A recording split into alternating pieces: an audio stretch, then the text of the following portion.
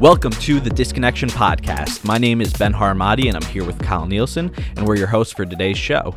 During this episode at Disconnection, we'll be speaking to Sydney Zhao. So, Sydney, how are you doing today? I'm good. How are you? I'm good. We're glad to have you on the show today. Sydney's our friend. We've known her for many years. She is an editor at Mixmag. Am I right? I'm the U.S. digital content editor. And what does that entail exactly? So it's a lot of strategizing our U.S. content, video production, basically designing the style of anything you see, like visually as opposed to read editorially, and like creative strategy for our partnerships and stuff like that. That sounds awesome. And what sparked your interest in getting into this kind of field? Did you always want to work for Mixmag? Have you always? I know we've been going to raves together since we were, freaking children in high school, almost middle school. We've known each other. And did that spark the light that made you want to work in this industry? Yeah, I mean, I was always really passionate about electronic music and the culture and the scene of it. When I was younger, I really didn't imagine myself having a career in it. But as I got older and it kind of became more of like a passion as opposed to just going out, I really thought it would be a good thing, a good field to work in. So. Is that what you studied when you were in college? No, so I studied telecommunications with a concentration in government surveillance in college. What, is that like working for the CIA, like, beginning stages? Yeah, it's, it has nothing to do with what I do now. It doesn't sound like it. But it was like, it was just an interesting topic. And there's a lot of like conspiracy theories and like things about the NSA and like Snowden and Do you have any big conspiracy theories that you believe in? Not really, but I am incredibly weary of AI and like the future of technology.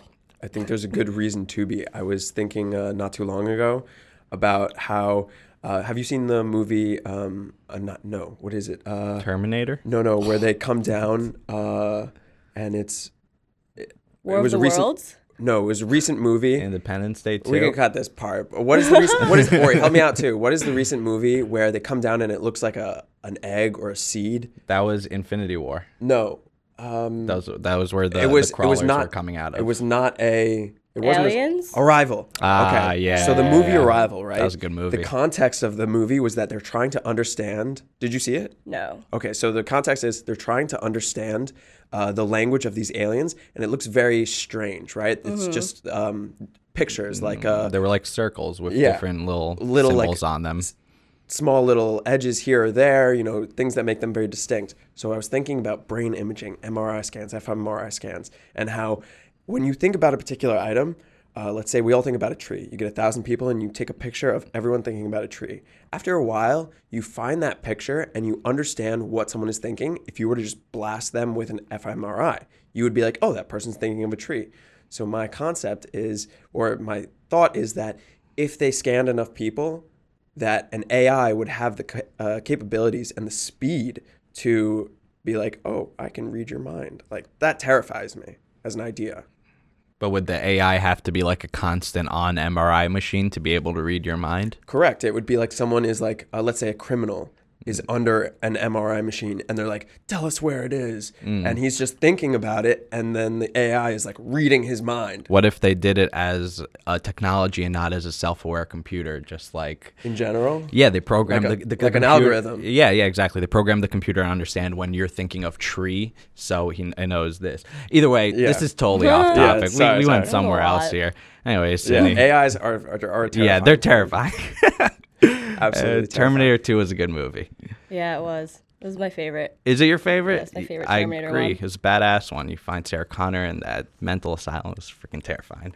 It's good shit. So let's get back to you. And when would you say you first... you said that you had found joy in going when we were younger to raves. Where would you say... Were you in college when you were like, you know what? I'm going to get in this industry? Well, so I guess I should talk about my first rave experience and then into when it became a career. So my first rave experience, besides like random concerts, my first like underground rave experience, there were these parties that they used to throw in like deep in Bushwick called Rubalab. And they were like the type of party where you had to say a password to get in, and they would like pull you in.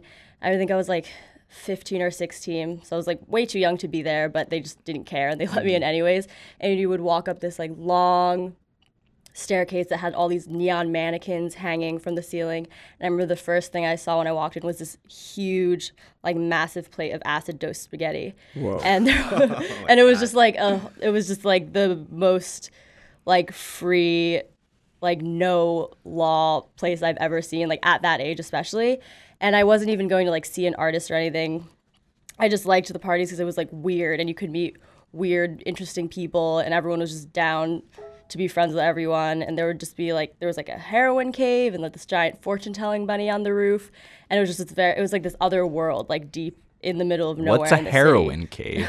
It was basically just a little cave, and I was like, oh, what's in here? And there was a bunch of people doing heroin. Oh my And I was God. like, okay. I just crawled the other way. That. I was like 15. And that was like what first kind of piqued my interest in the scene. And I didn't really understand like the musical aspect of it yet. I just understood that it was these weird gatherings where you could find people and like hear sounds that you couldn't find anywhere else.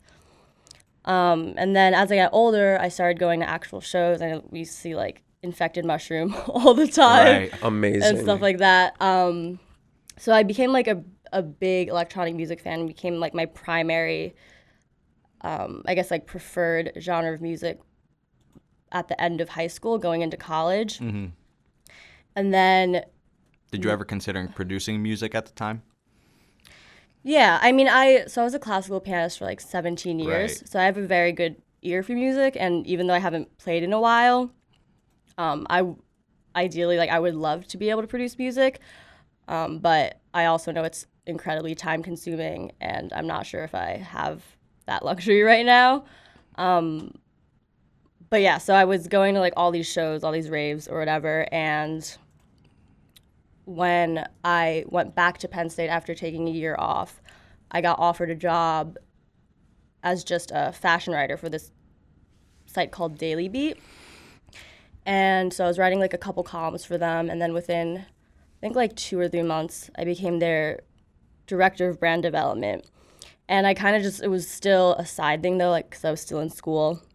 And I started taking it really seriously towards the end of college. Like I would study 8 to 10 hours a day, every single day, Monday through Thursday, and then take a 5-hour bus every Friday to the city to go to shows, like meet industry people and just like get into the scene. And then I would take another 5-hour bus that Sunday and come back to school.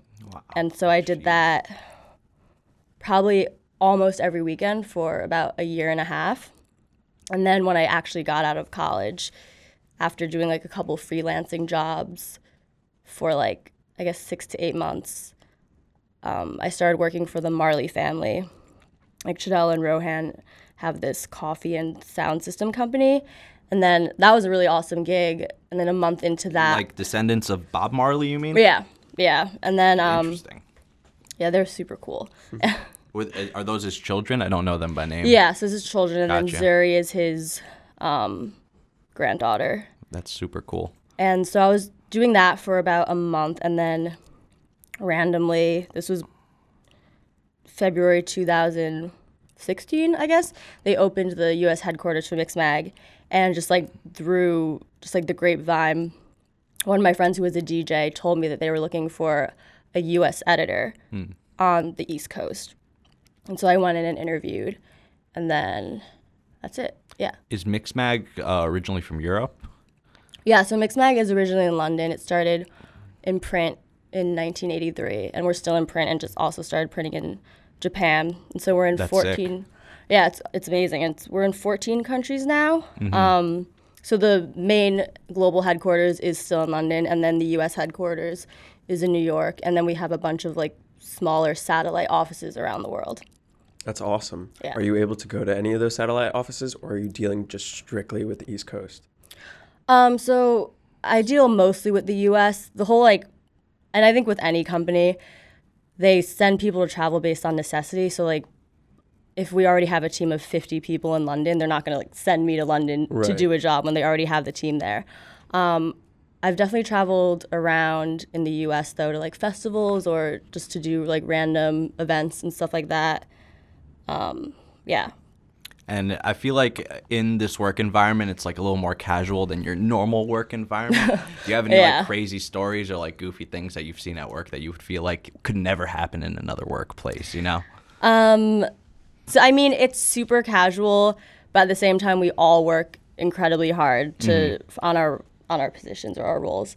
I think the one thing about Mixmag that keeps it a really good company to work for is, so we have like a very serious side of the company because we know we have a responsibility as arguably the biggest editorial brand in the underground music industry to talk about certain issues that are important and highlight artists that we think deserve attention and stuff like that. So there's that serious part of it. And we also really are aware that we have a big fan base of music fans who are really, really serious about their passion in music, not just as a hobby. So we know that like we have to cater to those people. We have to talk about certain things that they'd be interested in.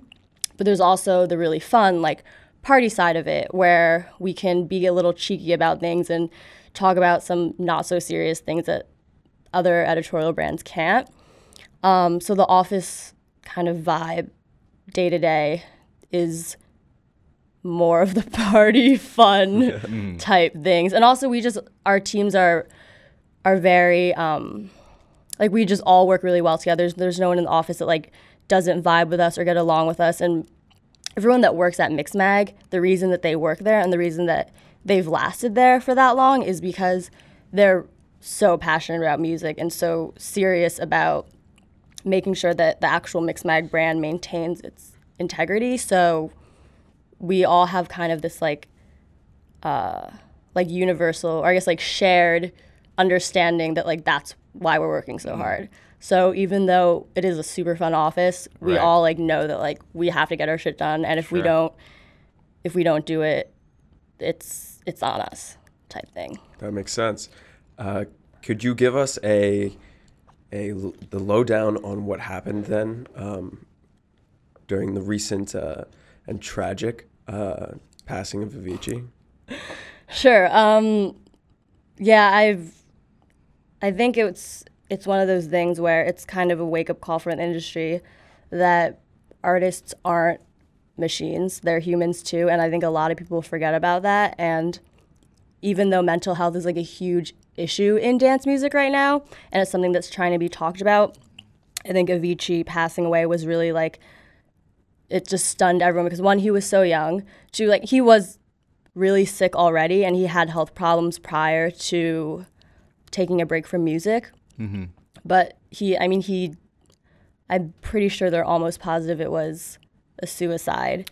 That's what I had read as well. Yeah, and it's just like, it's this kid who loved music so much. He was thrown into the spotlight without having any experience before. And they just kind of pushed him, like it kind of essentially the music industry killed him. And it's super tragic. And I think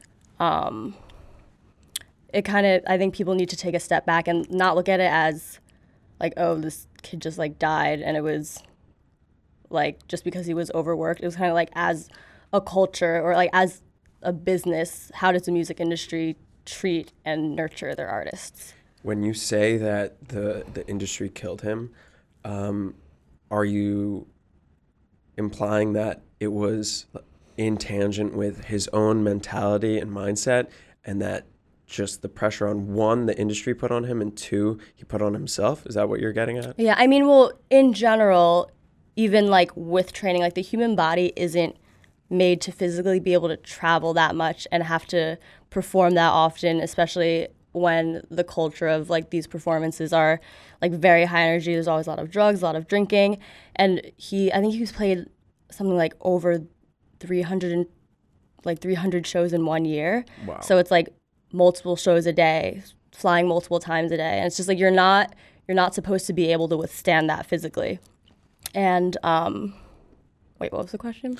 Like, what is it that compounded his mindset? And I guess I don't want to call it a depression because I don't know him and I don't know if he was depressed. But if he, as we just said, committed suicide, then obviously he was, and he was looking for an outlet and wasn't provided with one. I remember you saying, like, could you go through what a DJ experience is when they have to travel so much for the industry? Right. So One, just in general, as far as artists go, performance-wise, usually performances are in the day or like kind of into the night, and then that's it. Whereas when a DJ performs, a lot of times it's from like 3 a.m. to 7 a.m. So that's already a time frame where most people are sleeping. So on like if it's a high in demand artist who's on a heavy tour, they'll fly somewhere for like whatever how many hours. It's usually they get off the plane, go to the hotel, really don't have any time to rest. They might like get taken out to dinner or something. And then they have, even if they're super, super tired, they have to perform and be super high energy and have to talk to all these people. And it's this like super high stimulating atmosphere with like all the lights and the music and everyone like praising you and wanting to say hi to you. And then they return to their hotel room and it's just completely quiet. So it goes from like a high to a low. And then sometimes, or actually extremely often, DJs will have to just play a gig and then just go straight onto another flight. And then just repeat it over and over again. And it's like their sleep cycle is completely off. A lot of times they won't sleep for days. Their diet probably isn't very well maintained because they're not really controlling what they're getting to eat. And it's just like so strenuous. And then on top of it, they feel like they have to like be a certain way when they're performing because they feel responsibility to their fans or to the people they're about to meet. So it's like going from extreme highs to extreme lows to not sleeping, to traveling, to not getting to eat, not getting to exercise. And it's just like, it's incredibly hard on the human body. And a lot of DJs will do this for like months straight. And it's just like, it's mind-blowing. And being behind the scenes, are you seeing a lot of the drug culture between like the mainstream DJs right now? And have you seen it evolve over the years? Yeah, I mean, drug culture is like just a huge part of the dance music industry, whether it's mainstream or underground. Mm-hmm. I mean, the underground scene the drug scene's a little different just because people are like more into different drugs, I feel like in the mainstream, I guess like landscape, most people do like cocaine, ecstasy. Right. But it's also usually younger kids because it's people that are just getting into that type of music. So they're not like fucking with like ketamine and like GHB and stuff like that. But when you go more into like the underground scene where like one, they're like not checking bags, two, everyone's fucked up, but it's like it's acceptable to be on a lot of drugs and like no one's then like it's no like one judges you. Yeah, it's a no judgment zone always. So yeah, the drug scene is definitely more potent in the underground scene, I would say. But yeah, it's like in general, just as a whole, it's a huge part of club culture. And can I ask about your own like drug usage over the years, how it's like affected you, and how did you feel like you grew up with the scene, and did you feel like drugs were a part of that growing up with the scene, would you say? Yeah, I mean, so when I first started going out to raves when I was younger, I definitely did a lot of ecstasy, like at every show I went to. Like I would, Sure. It was everywhere. Yeah, and it was like one of the key components of planning to go to a rave. It's like you buy your ticket, you buy your outfit, and then you have to go get rolls. It was just like the package. Mm-hmm. So like it's really easy when you're doing that to what's the word? Associate like drug use with going to these types of events. But at the same time, I was also doing way more drugs and way heavier drugs and way more like addicted to the drugs that I was doing not at raves. So like I would never say I was like addicted to ecstasy. Like I would do it all the time, but it wasn't like I needed it every day or anything like that. Was it more like the New Jersey culture as opposed to like the rave culture that you felt that was perpetuating the drug use? Yeah, I mean, I think most things in life have to do with your surroundings. And of course, having friends who do a lot of drugs, Sure. You like oftentimes do drugs too, just because you like start doing them together and then you realize how fun they are, and then you just do them every weekend, and then you're like, wow, this is great. But yeah, I think even if I wasn't going to electronic music events, I probably would have still been doing drugs. Well, yeah. I remember it was interesting for you because you were allergic to alcohol. Are you still allergic to alcohol? That was a thing, right? Yeah, I mean, I would drink? assume so. Yeah.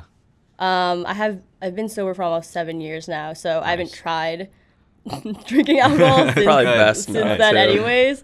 But yeah, I'm pretty sure I'm still very, very allergic to it.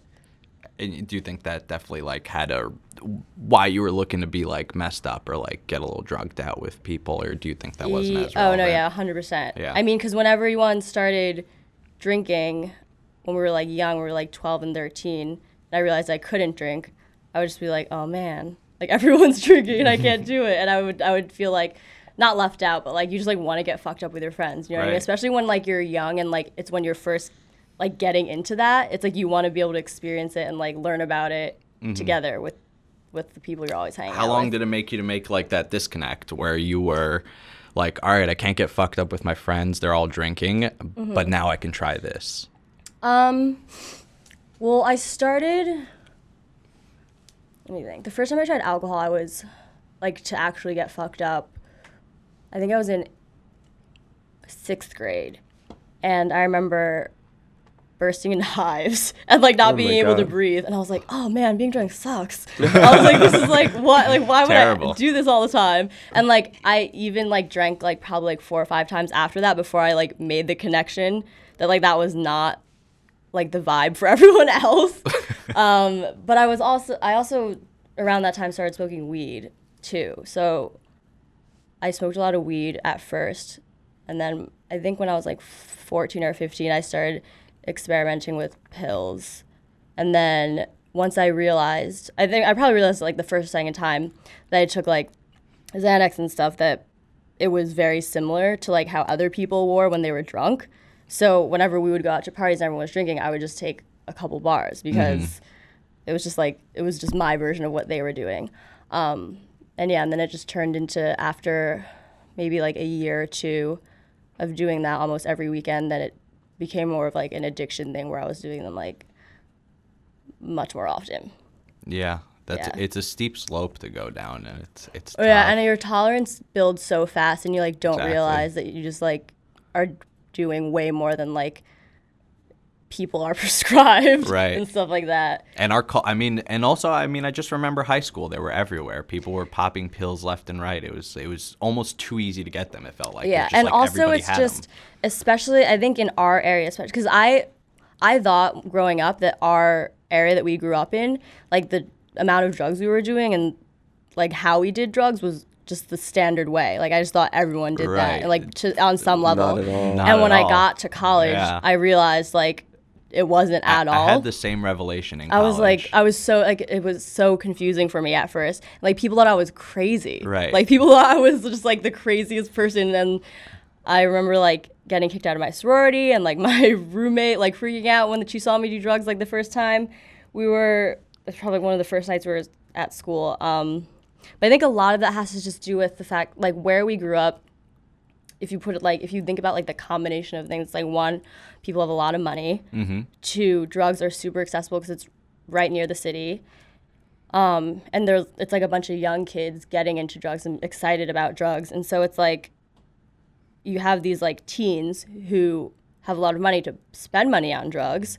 The drugs are very prevalent in the area. And also because the people that live there are very well off, they also kind of have in the back of their head that they know that like if they really get in trouble like with the law or something, that like it's not going to be that big of an issue. So it's like no sense of consequence either. total recipe for Yeah, disaster. so it's yeah. just like it's a no-brainer that so many people from our area develop drug problems. Yeah, I mean, how many friends have we had that have gone to rehab, have been through addiction? It's insane. Yeah. Yeah, a lot. I'd like for you to give us the moment when you realized like either one, I have an issue with drugs, or 2, like someone telling you like, hey, Sydney, like, hold on. Yeah. So when I first went to rehab after I got arrested, I didn't go because I actually like wanted to go to rehab. I went because I knew if I had finished a program before my first court hearing, the judge would have been way more lenient on me. So like that was my original plan. And then once I actually got to rehab and like started like talking to everyone there and like being like involved in the actual program, I realized more that I had a problem. I also realized how how much more severe my use was than I thought it was. Like I thought popping like 10 bars a day or more was like a very like standard thing to do for people using or like abusing Xanax or whatever. And then once I start, especially like the older people, they like when I had to tell my stories about like there was one day we had to tell a couple like really bad things that happened to us and then like good things that happened to us like after sobriety. And I remember when I told the bad things, they were like, they thought I was literally like out of my mind. And I was like, oh, I thought this was like a very normal occurrence for everyone. Right. And then also just meeting so many people that were all like so different, like in age and profession or like background, but they were all like struggling with the same, I guess, with addiction. It like really opened my eyes to how, I guess how like easy it is for people to get addicted to things. And I think after like probably a week or two of actually being in a program, I realized like, oh wait, like I actually have a problem. This isn't just me. Like I thought I was casually using drugs for like 4 years when I like totally, it was like not mild in any way. I feel like you just said 10 bars a day, which sounds like insane to me. A serious question. Have you had any like medical issues you found out later on from like a heavy usage or? Yeah, well, so I like 10 bars a day is, like some days we do 10. The most I've ever taken in one day was probably like 20. Like I would, at the end of it, I would literally like, I would pop like 3 or 4 at a time. And then I guess you were just getting used to popping so many. Yeah, I mean, my tolerance from taking Xanax every day, like abusing Xanax every day for like 4 years straight, it's like your tolerance gets so high. And I would like pop a bunch and then I would throw up and then I'd like be in my head like, oh, like the Xanax is out of my system, like I need to take more. So I would just like take more and more. And it was just like this cycle of me just like popping bars and like getting sick. And I wouldn't say it's like an overdose, but like very, very often, because I would take so much, I would just like be completely unconscious for like days at a time and just be like completely blacked out for like days at a time. That's horrifying. When you say unconscious and blacked out, like you're still moving around doing things? No, like bedridden? Not like my friends probably should have a couple of times taken me to the hospital, but instead they just like let me sleep it out. Like there was, I think one time, because this was at school, it was like the first time my best friend in my dorm like saw me like that bad or whatever, and she said that she was trying to wake me up and I like wouldn't wake up, and she said that she literally threw a textbook at my head because she was like trying so hard to wake me up because she was like scared that I wasn't waking up, and I like still didn't wake up. So like those types of things, when you're like in that state, it's obviously not good for your brain. Yeah. And so doing that for so long, I mean it's gotten better, but I definitely, my I guess like capacity for attention and I wouldn't say like long-term thinking, that's not the word, but like I can feel that my mind or like my brain, I guess, is not the way it used to be when I was younger. Like you don't feel as clear as you think you Yeah, may like have I mean, I was like a super, super smart kid. I got like the highest, I got like an award for like the highest score on a Terra Nova test on like the East Coast when I was in like third grade. That's awesome. What's a Terra Nova test? It's like it's one of those it's like a standardized test, yeah. but Gotcha. it's like a little kid's standardized test. And that's awesome. yeah, and I was supposed to skip like 2 grades. I was like in all the gifted and talented programs. And I still think I'm smart, but like I was like super just like sharp and intelligent, and like I was just like considered like one of the genius kids in the school. Right. And then You may have been a genius. Now you're just a normal human. yeah, I'm just Stacy Beans.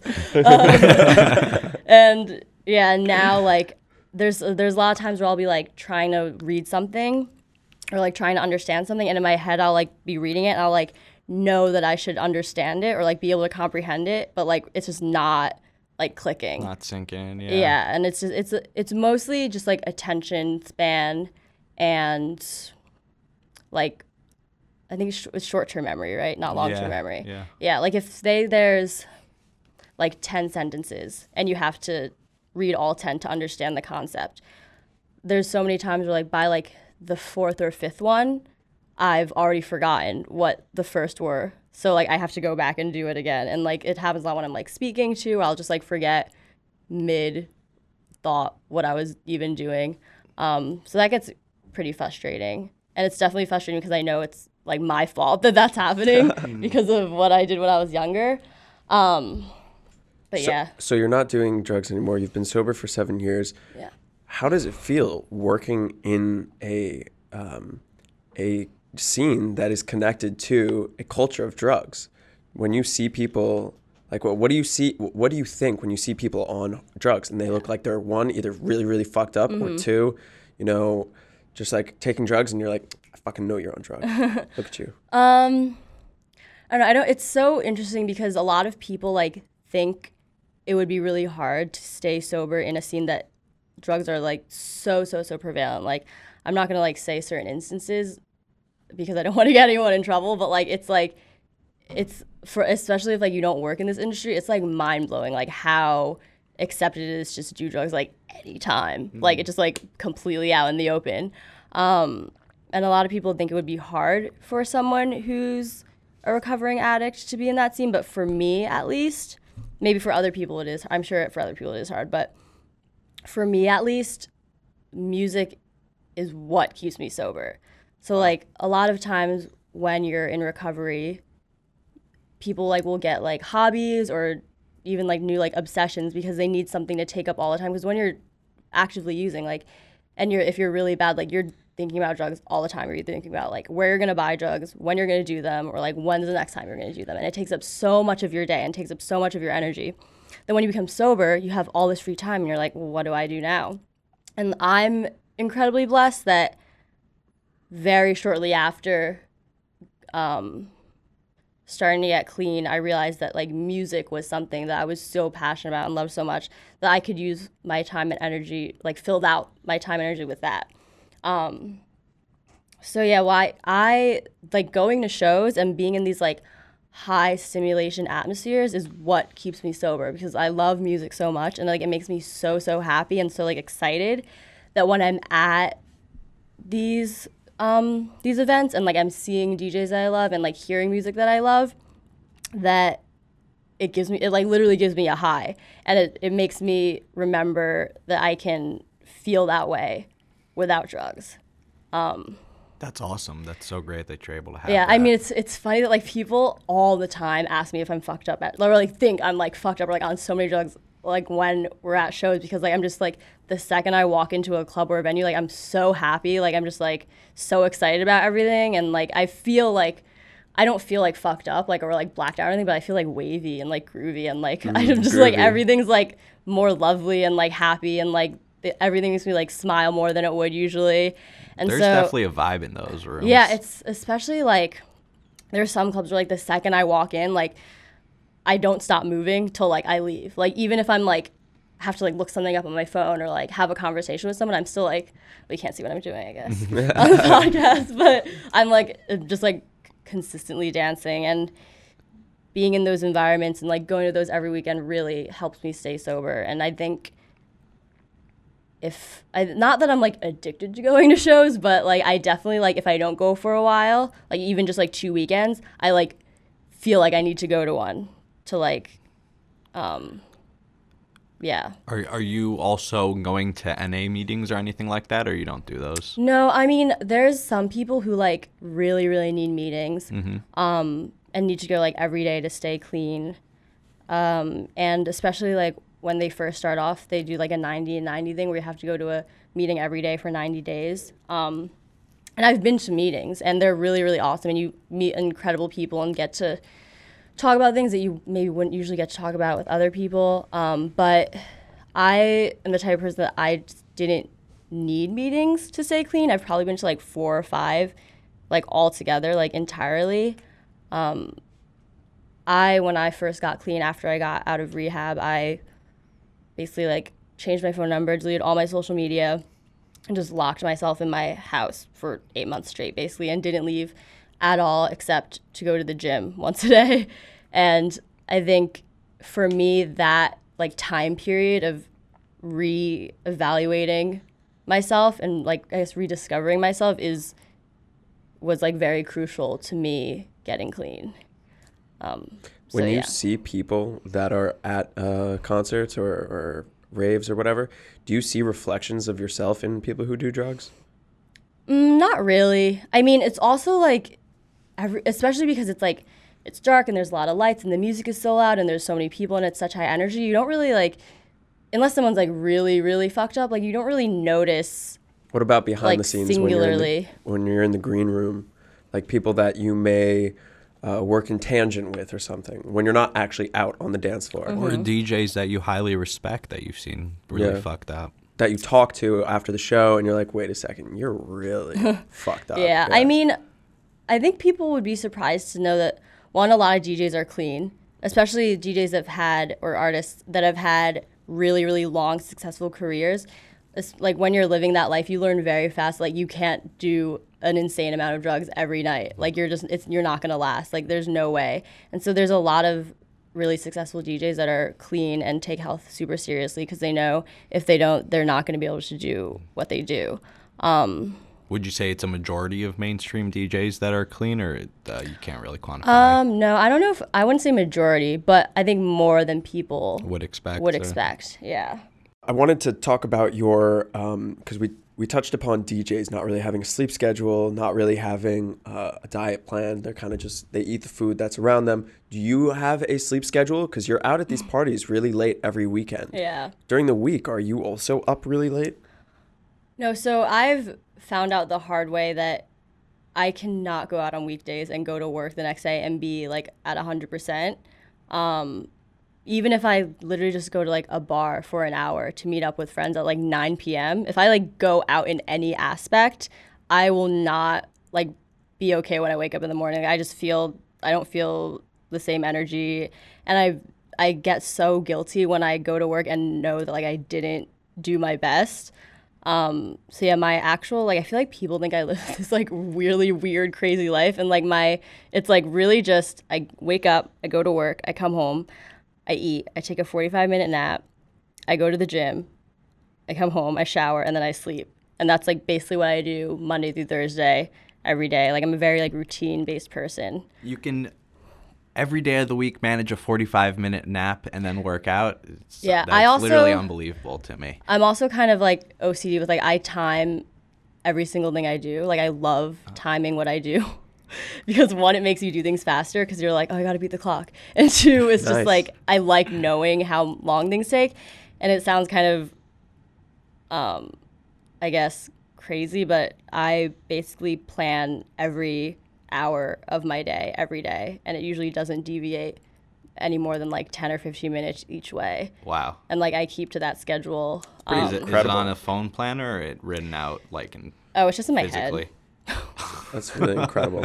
Yeah, and so like, but also the bad thing about that is like if something comes up, it like fucks everything up, No, and then no. like I hate like that I have to like either skip the gym or like not be able to nap or like not be able to eat.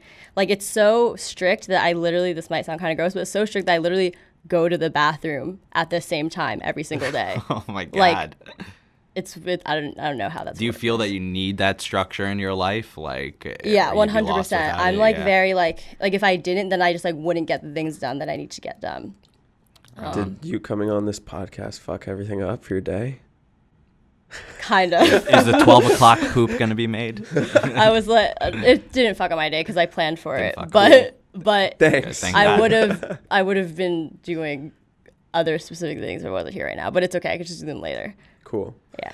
So then what is your weekend like, right? That's Monday to Thursday? Yeah. So typically on Friday, so Mixmag does a thing called the Lab every Friday. It's our like after work party.